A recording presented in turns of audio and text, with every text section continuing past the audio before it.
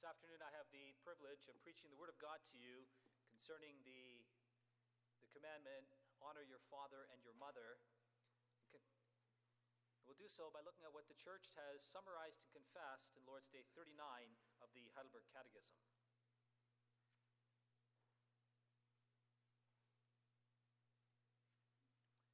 If you wish to follow along, you can find that on page 550 of your Book of Praise. There in Lord's Day 39, the question asks, what does God require in the fifth commandment? That I show all honor, love, and faithfulness to my father and mother, and to all those in authority over me. Submit myself with due obedience to their good instruction and discipline, and also have patience with their weaknesses and shortcomings, since it is God's will to govern us by their hand. Then after the proclamation of God's word, let us sing together. We'll sing from Psalm 78, the verses 1, 2, and 4.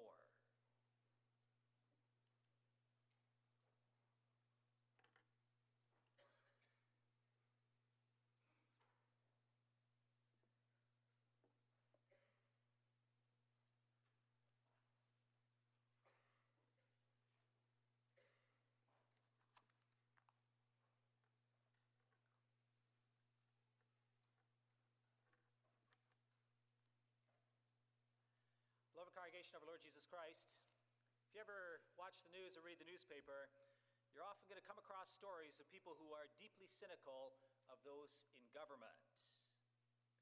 It happens from time to time that stories surface about government officials who use their power to their own ends.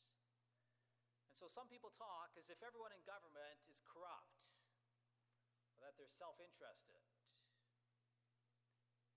They seem to think that there aren't any honorable government officials. There's no one who sincerely works for the well-being of the people under them. What's true in government is also true of others. We read stories in the newspapers of parents who abuse their children, of the clergy which abuses the members of their church, or of bosses who mistreat their employees. The truth is that there are people in every area of life who have abused their authority. So the result is that many in our time are deeply suspicious and also cynical of those in authority. And sometimes it's easy for us to also get caught up in that.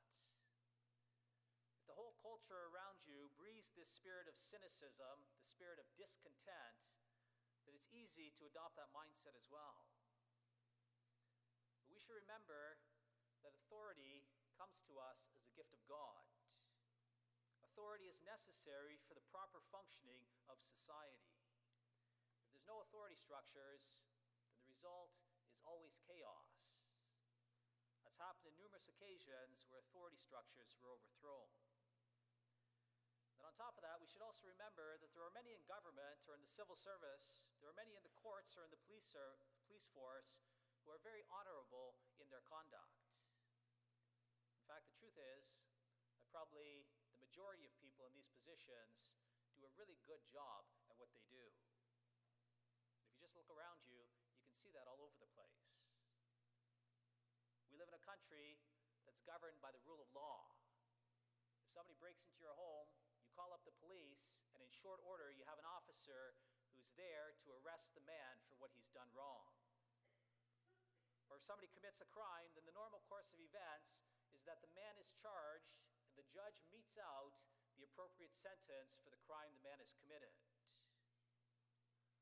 Or on top of that, if you consider the work that our government does, there's so many different things, so many different services that they provide for us. The government legislates and organizes universal access to a fantastic healthcare system. You break a leg, you show up at the emergency, they set your leg and they get you on your feet again, and it doesn't cost you a dime. The government has arranged this incredible network of roads. You get wherever you want to go in a reasonable period of time. Our city council arranges to assure that we have this abundant supply of clean drinking water. We have a sewage system. We have a garbage disposal system. Well, these things don't happen by themselves. These things are the result of many government officials faithfully completing the duties they've been assigned. Or if you still have any doubts about how blessed we are to have the government we have, then spend some time in other places in the world. There are some areas today where there is rebellion and uprising against the government. That's led to civil war. Just think of what's going on in Syria in the last year. Or in other countries, corruption is so deeply seated that the only way you can accomplish any basic task in society is by paying off the appropriate officials.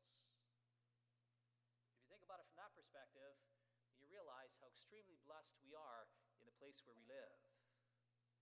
We have many diligent parents and teachers. We have office bearers and husbands and government officials who wisely use their authority for the well-being of the people under their care. And so instead of criticizing the government, instead of complaining about your teachers or parents, God tells us, honor those who have been set over you. And so I've summarized our text with that theme. The Lord calls us to submit to those in authority over us. We're going to look at two things. In the first place, the source of authority, and secondly, the purpose of authority. So first, the source. Do you know why God calls us to submit to those in authority over us? It's really basic. He says, in the first place, it's because those people have received their authority from me. The Lord is king. He's the one who's seated on the throne. And what he's done is, sometimes he exercises his authority directly. If you just think about many of the things that happen in our lives, these are directly under the providential care and authority of God. So God made us. God gives us a certain character. He gives us certain traits. He puts us in certain families. He makes us live in a certain time.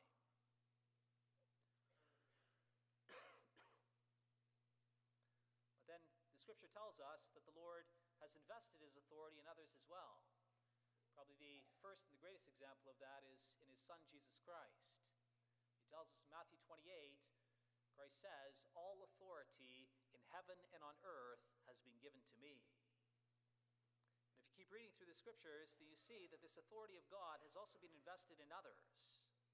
In a passage like Romans 13, the Apostle Paul says, everyone must submit himself to the governing authorities, for there is no authority except that which God has established. The authorities that exist have been established by God. So the Lord says very clearly there, the government, the authority of government comes from him. The Apostle Peter makes the same point in the passage we read together. 1 Peter 2:13, submit yourselves for the Lord's sake to every authority instituted among men, whether to the king as the supreme authority or to governors who are sent by him to punish those who do wrong and commend those who do right. I ask you to notice that phrase, submit yourself for the Lord's sake to every authority instituted among men. The Lord has the authority, and he has invested that authority in certain people, in the king or to his governors. And so what that means for us today is that the real question we have to deal with is not, do you like the government, or do you think that the government is doing a good job? Now, the real question is, do you respect and submit to the authority of God? If you believe that the Lord is the master, then you're going to respect those officers whom he sets over you. That's something that Peter gets back to a little later in 1 Peter 2:17. Show proper respect to everyone, love the brotherhood of believers, fear God, honor the king. It's important to notice how closely Peter puts those two commands. Fear God, honor the king. One of the key ways that we show God that we hold him in high regard and that we respect him is by honoring the personal representatives who he sets over us and puts in our lives. So what that means for us real life is that if you break the law, you're showing disrespect to God. Now, it may be that we don't agree with some of the laws that have been put in place. It may be that we think that some government regulations are dumb. Wearing a seatbelt is a waste of time. The government's too too intrusive in our lives, or that the taxes we pay are too onerous. It's possible that you think that your teachers are too strict, that they have too many rules, or that your parents are too restrictive, that they just don't understand you. Well, in those situations, it's very important for us to remember that our obedience to those who are over us is a reflection of our fear of God. The question is, do we love God? Are we thankful for the care that He shows over us? Do we respect the authority that God has, and are we willing to submit to that rule in our lives? If we do love God, and if we do respect Him, then one of the key ways we can show that is by respecting those who He sets over us. It's in fact extremely disrespectful, it's very hateful to God to dishonor those who He set over us. The Apostle Paul spells it out very clearly, Romans 13 verse 2, consequently, he who rebels against the authority is rebelling against what God has instituted, and those who do so will bring down judgment on themselves. Now, it's not to say that parents or teachers, that government officials or office bearers always exercise their authority in a right way. The reality is that they're sinners too. There are times when they are proud or self-interested, when they use their authority to advance their own ends. You know, young people, children, it may be that your parents don't often or don't easily admit to you the weaknesses that they have in exercising authority over you. You should know that they do that to the Lord. It often happens to us as parents that we recognize at the end of the day how we have fallen short in providing guidance and leadership for our children, in providing leadership for the congregation or for our students. And then we go to the Lord and we ask Him for His forgiveness, and we pray that He would set things right. At the same time, we should recognize that God says it's not an excuse to disobey those who are over us. In the words of our confession, the Lord calls us to be patient with their weaknesses and shortcomings. And that can be a really difficult thing, because our natural reaction is that when people abuse the authority they have, is that we become frustrated and cynical. We become angry and rebellious. Well, as the people of God, Jesus Christ equips us to handle that situation differently. The Scripture tells us that patience is a fruit of the Holy Spirit. And so if you struggle under those who are set over you, if you think they're not using their authority in a good way, then it's really important that you go to the Lord, that you ask Him for His Holy Spirit, that He would equip and enable you to give the matter over to Him and to be patient with those who sin in the exercise of their authority. Let's show that we are followers of Christ by relying on the Holy Spirit to continue to submit to those who are over us.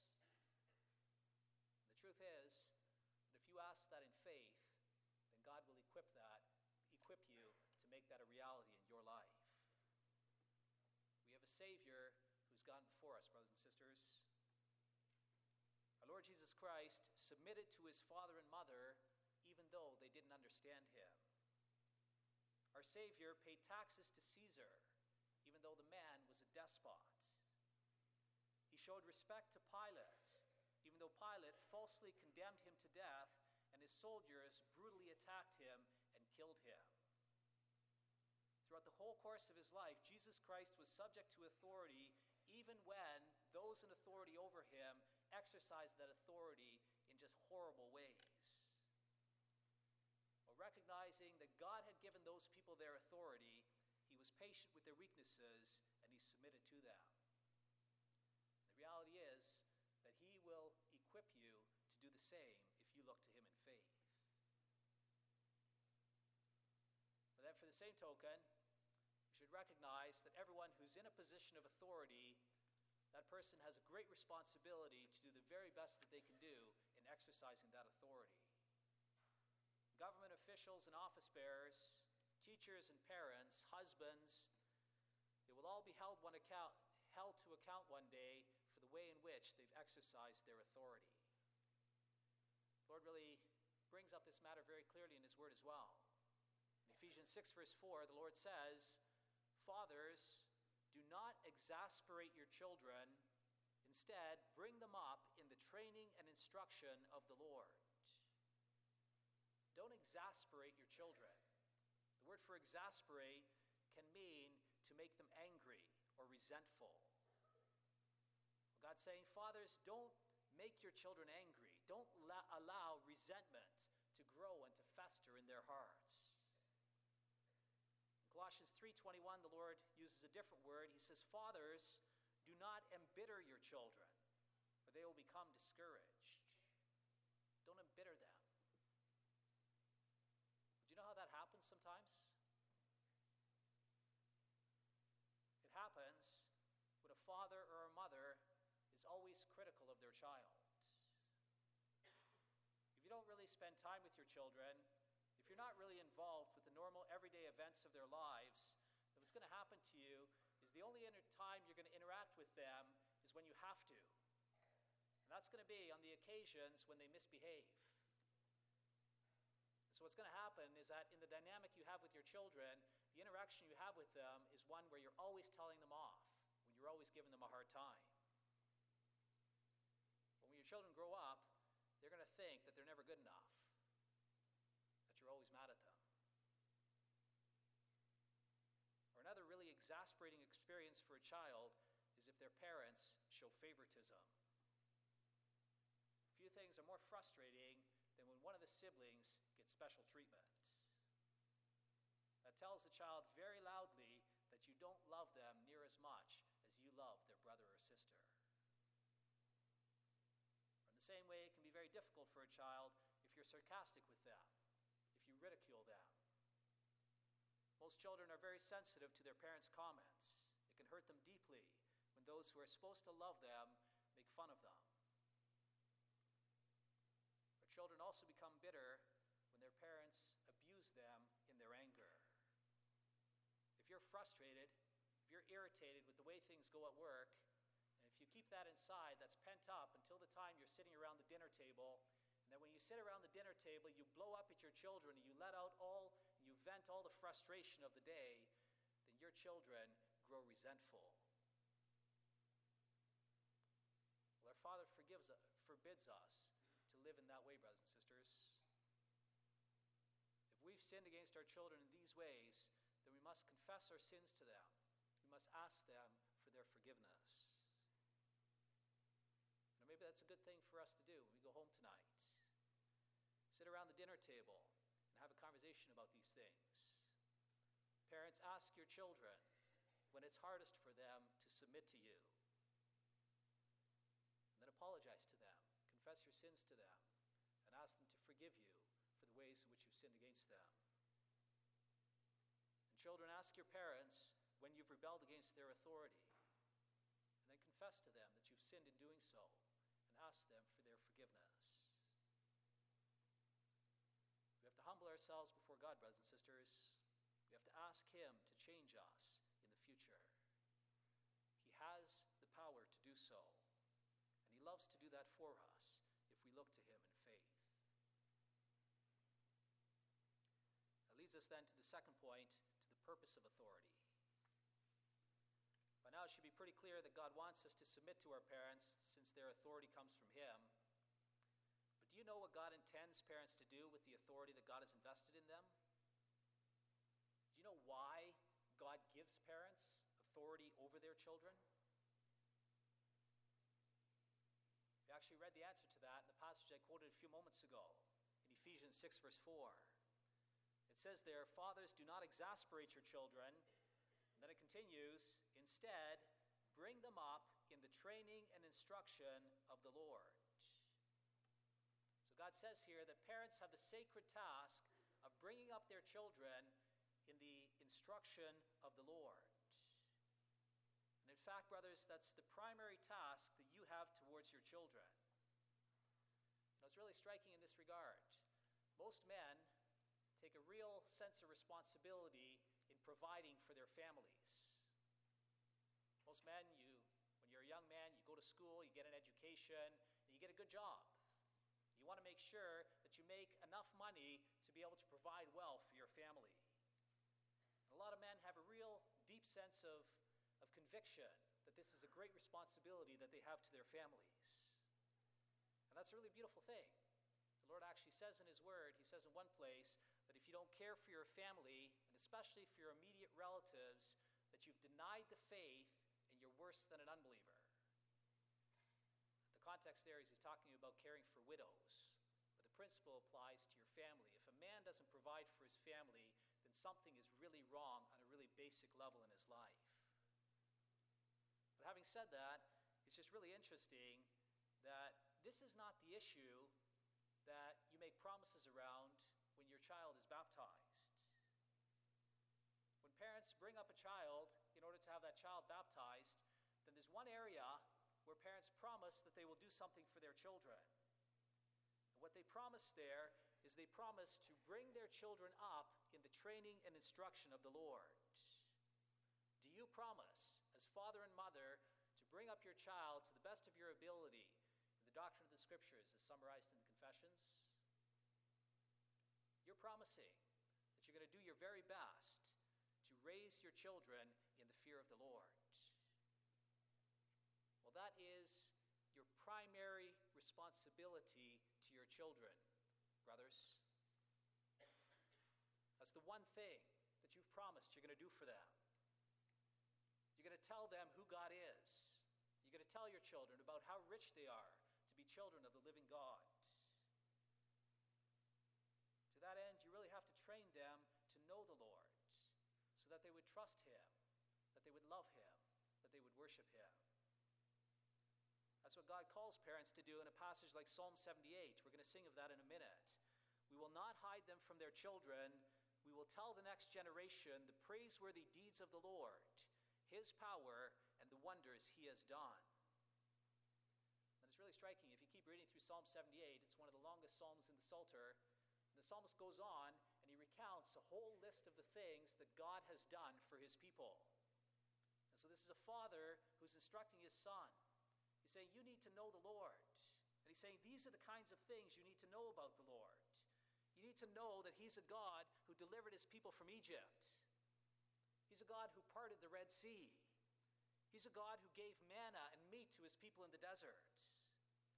You need to know that He's a God who drove out the Canaanites before them. He fulfilled His promise. He gave them the land that He had promised to give them. You need to know how our forefathers rebelled against God, how He punished them for that, but then how He renewed and restored them again after that. You need to know how He chose David to lead them and how David took care of the people of God. These men and women taught their children about the praiseworthy deeds of the Lord. Well, today, we've got a lot to add to that history. We don't only have to tell our children about what God did for His people in the Old Testament. Today, we can tell them about the incredible things that God has done for them in Jesus Christ. We have the task, we've been given the authority to ensure that our children understand the great sacrifice that God made in sending Christ to die on the cross for their sins. We must tell our children about the power that Jesus Christ has over sin, the power He has over the devil. Our children can't grow up with the sense that sin has the ultimate power in their lives, that they can't break free from this power of sin.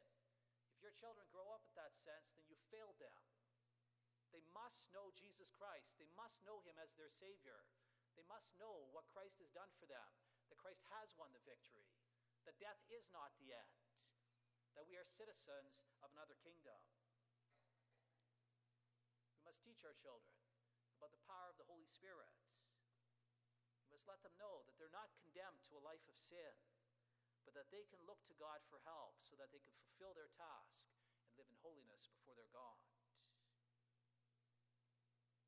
And so your primary task, brothers, in the first place it's the brothers, it's also the sisters, but in the first place it's the brothers. Your primary task is to make sure that your children know about the love and the power of God so that they may trust Him, and that they may show that in a life of service before Him. If you want another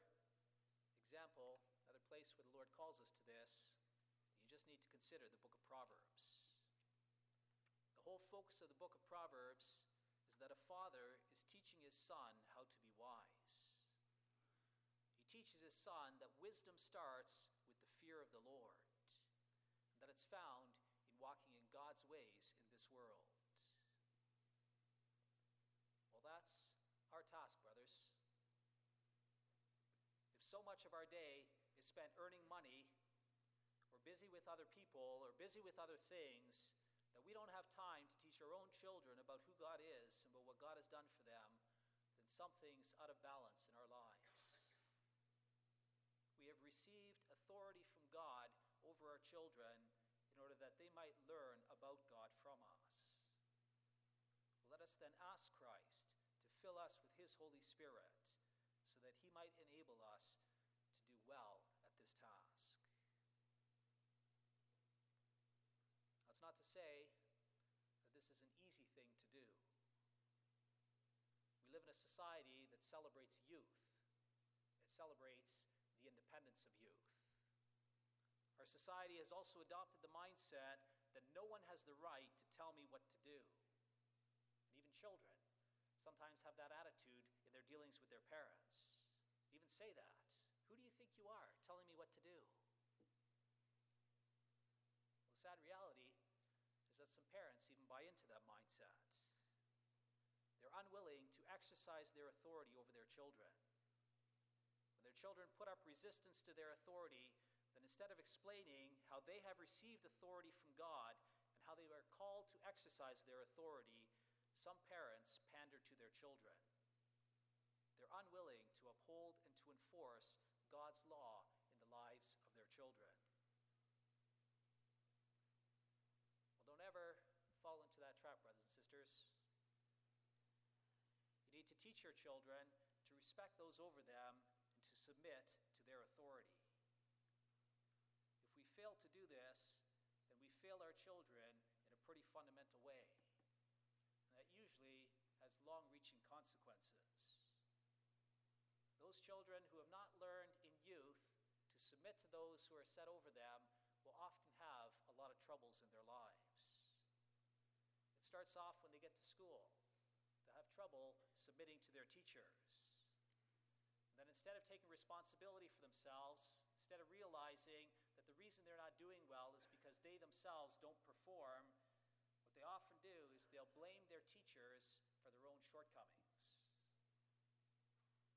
Or a little later, when they get into the workforce, they'll have trouble at work. You have some young person who's still wet behind the ears, and he's not willing to take the leadership and to respect the authority of his boss. If he instead thinks that he knows better, then he's not going to last long in that job. He's going to lose his job. And the same thing is going to happen in the next place where he works, and the next place where he works. Or if your child doesn't submit to authority, then he's going to have problems with the police. One day the police is going to pull him over. And then instead of showing respect to the officer, if he has a big mouth to the man, then in the end, the officer will not only charge him the full fine, he'll charge him whatever other small infraction he may be guilty of. If that becomes a habit, the young man ends up with something of a reputation or of a record. Or if young people don't respect authority, then they're also not going to respect the authority of the office bearers when they warn and admonish him about sin in his life. Well, he's not willing to accept the admonition of the office bearers, and in the end, it's very well possible that he leaves the church, that he leaves the service of the Lord altogether. That's an incredibly sad outcome. But it's not uncommon if parents do not teach their children to submit to authority. So we have a task, brothers and sisters. Our Father has invested us with authority over our children. He calls us to use that authority to teach our children to walk with him. He expects us to teach our children to submit to our authority so that they may also learn to submit to his authority in their lives. Let us then pray to God that he would strengthen us to that task. Let's just really good news that God doesn't leave it up to ourselves in order to do these things, but he promises to strengthen us with the power of his Holy Spirit. And he's also promised to forgive our failings for the sake of his Son, Jesus Christ. And in a similar way, you young people, you boys and girls, you also have a task. You have to listen to your parents. You have to respect their authority. Well, that's not always an easy thing to do. But if you ask the Lord for his help, then he will strengthen you with his Holy Spirit. We just read together from 1 Peter. There we are told that Christ set an example for us by submitting to those who are over him, even though they abused their authority in terrible ways. Instead of rebelling against them or instead of retaliating, he entrusted himself to the one who judges justly. And then the good news, Peter says, is that he not only does this to set an example for us, Scripture says he also bore our sins in his body on the tree so that we might die to sin and live to righteousness. And what he really means here, when he refers to us dying to sin and living to righteousness, is that Christ will enable us to stop sinning. And he will equip us to begin doing what's righteous, to begin doing what's right in his sight.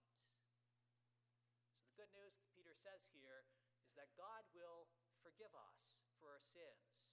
He will also equip us to stop doing those same sins again and instead begin to submit to authority as God calls us to do.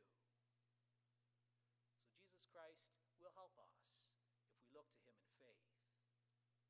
Let us then rely upon him for that help. Let us then go out and live life the way that God intended it to be lived. Let us respect those who have been set over us.